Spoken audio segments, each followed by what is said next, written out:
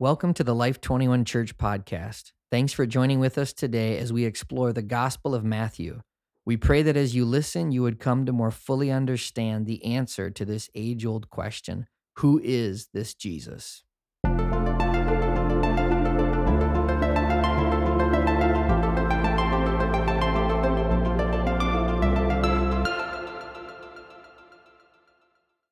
Hello and welcome back to these precious words of Jesus. These episodes have been so meaningful to me. And as we begin this number 40, I wanted to share a brief story. Maybe some of you have heard of it. There's a book called The Heavenly Man. It's about Brother Yun, a leader in the underground church in China who is persecuted in ways that are unfathomable. But the first book that he ever memorized was Matthew. As a young man that finally came to the Lord through the lives of others around him, he was so touched by the story of Jesus. He had had no access to the Bible. Someone was able to get him the Bible, or I think just maybe the script of the Gospel of Matthew, because they would often tear the Bible to pieces and hand out different parts to people, and then they would rotate and share them. And he memorized the Gospel of Matthew so that he could go around and he would go to these underground churches, these assembly of believers in homes, and he would just quote the whole book of Matthew. These hungry people hanging on every single word. So today, as we go into this passage, Lord, we ask that you touch us with that same zeal, that same fire, that same excitement to have your words for us here today. Today is Matthew chapter 12, verses 30 through 37, Jesus' warning about the heart. Starting in verse 30, "He who is not with me is against me, and he who does not gather with me scatters." 31, "And so I tell you, every sin and blasphemy will be forgiven men, but the blasphemy against the Spirit will not be forgiven. Anyone who speaks a word against the Son of Man will be forgiven, but anyone who speaks against the Holy Spirit will not be forgiven, either in this age or in the age to come." The context for our reading today, in the past podcast episode, we saw Jesus confronting the Pharisees. The Pharisees had accused him of casting out demons by Beelzebub, the prince of demons. And Jesus explains that it's by the Spirit of God that he cast them out, and it's actually the kingdom of God coming upon that situation. Jesus then continues this confrontation, saying to them that he who is not with me scatters. I want to share just a few highlights to these brief verses 30 through 32, and then we're going to continue hearing about the deeper matters of the heart. Verse 30, Jesus has just said, "He who is not with me is against me, and he who does not gather with me scatters."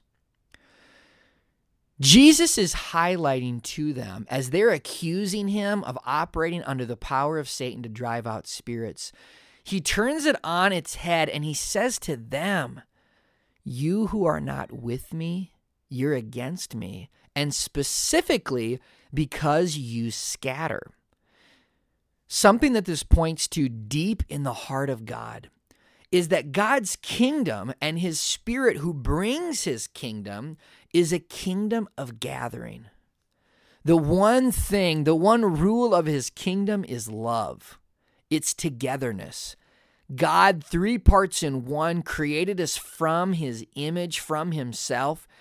And just as Adam was satisfied, finally satisfied when Eve was created from him and gathered back to him, then it was very, very good, the scripture says. In the same way, all of humanity being created by God, we are, by the Spirit of God, gathered back to him and to each other. And Jesus said, if you're not with me, you're against me. If you're not with me, you're opposed to me. In a way, he's saying you are under the Lord of demons, Beelzebub. You are functioning in that because you're not allowing the Spirit to draw people back to me and to each other. You're resisting the Spirit, and whenever the Spirit of God is resisted, there you will find scattering and division. Jesus explains this further.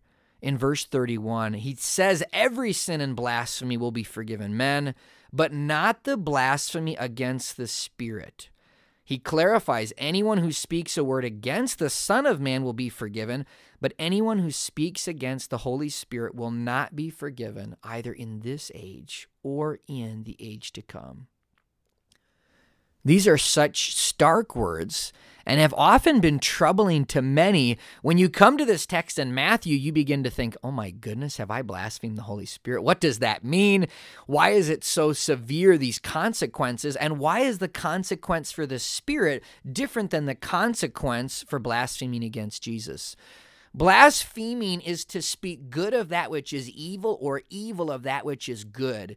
It's a spiritual twisting and a speaking ill of God and his goodness. What's interesting is that Jesus knows he's about to leave. Just in a few months, a few years, he has a short time on earth ministering, and he knows that he will leave. Now, these Pharisees that are speaking ill of him, he knows that after he dies and is resurrected, their opinions might change and they might turn back to the one that they've heard of. But he warns them that though they speak ill of him, he's going away. And after he leaves, the only conduit or messenger or part of the Trinity available to gather them back to the Father's heart is the Holy Spirit. I believe that one dynamic that is so important in this passage is that Jesus was constantly pointing his disciples to the Holy Spirit.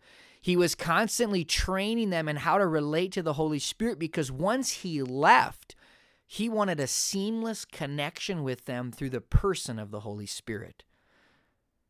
You see the heart of Jesus here as he is rebuking the Pharisees, but pointing them in a similar way to the centrality of the Holy Spirit after his departure. He says, hey, if you're angry at me, if you're bitter against me, I can forgive you. But the only way that you'd be forgiven for blaspheming the Son is by opening your heart to conviction by the Holy Spirit. The Holy Spirit is the one that convicts the world of sin. The Holy Spirit is the one that reveals the Son and reveals the Father. And Jesus is warning us here, if we reject and blaspheme and are speaking ill of the Spirit of God, we're destroying the bridge, which is the access to the Father and to the Son. Such a challenging word and a real invitation for us to not just avoid blaspheming or speaking ill of the Holy Spirit, but a real encouragement for us to personally and to help others open our hearts to the power and the presence and the life of the Holy Spirit. It's only through the Holy Spirit that we can be drawn into repentance, drawn into forgiveness, drawn into healing, and gathered into everything that the Father and the Son has for us. So today, Lord, we ask that you would remove from us any resisting, blaspheming, anything in our heart by which we reject the three persons of the Trinity, by rejecting the messenger and the one that's here and now to draw us back to you. The Holy Spirit relates to us in the invisible and specifically in the heart. And so Jesus continues on, wanting to really get at the Pharisees' heart and all those listening, to invite them into his glorious love and to gather them to himself. Verse 33, make a tree good and its fruit will be good, or make a tree bad and its fruit will be bad. For a tree is recognized by its fruit. You brood of vipers, how can you who are evil say anything good? For out of the overflow of the heart, the mouth speaks. Verse 35, the good man brings good things out of the good stored up in him, and the evil man brings evil things out of the evil stored up in him. But I tell you that men and women, this is the generic term for all, men will have to give an account on the day of judgment for every careless word they have spoken. For by your words you will be acquitted, and by your words you will be condemned. I have found in my own life, as I've gotten to know the person of the Father, the Son, and the Holy Spirit, I've become ever increasingly aware of their deep longing and desire to transform the heart. It says in Scripture that God actually dwells in our hearts by faith. The Old Testament, people had hearts, of course, and they loved God. They were commanded in the Old Testament to love the Lord their God with all their heart, mind, soul, and strength. But their experiencing of God by His Spirit was predominantly through the temple. And I love that God's eternal plan was not to dwell in human-made buildings. It was to dwell in God-made human hearts.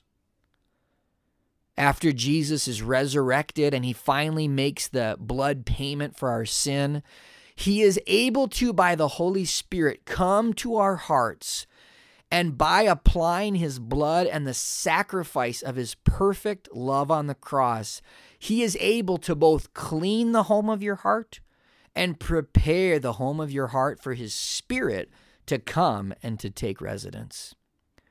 Jesus doesn't want just people avoiding blaspheming the Holy Spirit. He's wanting these Pharisees to recognize that the issue is not just the bad words they're saying about Him, the evil words they're saying about the Holy Spirit. He's saying to them, you are a bad tree. You can't say good words. You could try as hard as you can to cause your language and your speech to be good, but how could you? I just picture how I grew up. I oftentimes would have vulgarity, swear words, anger, and rage bubbling up from my heart to my lips. And because I knew that I shouldn't speak them out, I thankfully would often restrain what I would say.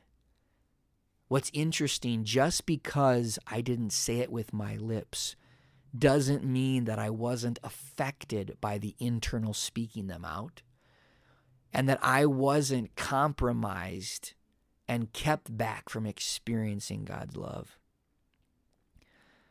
Jesus says, if you make a tree good, its fruit will be good.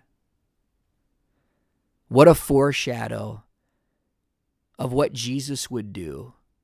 He was offering every tree, every Pharisee there, every person.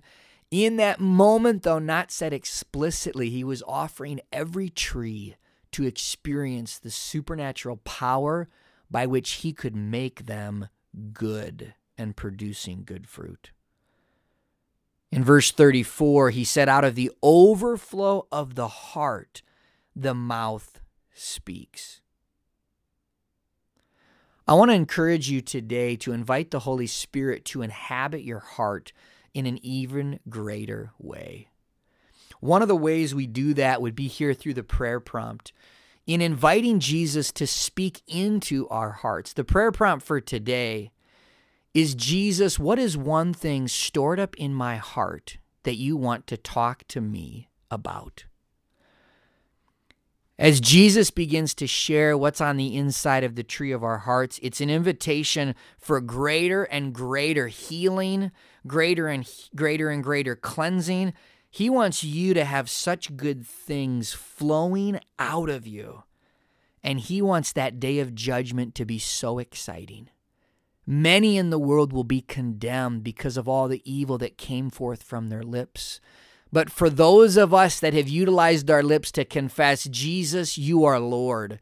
God, I receive your forgiveness. Not only are we cleansed from those words that would have brought our damnation, we are also rewarded for the beautiful words that God begins to put inside of us as by His Spirit He writes His laws and His words on our hearts and on our minds. May you overflow today with King's words flowing out of your Spirit-filled heart. Thanks for joining with us today. May God continue to reveal to you by His Spirit who indeed is this Jesus.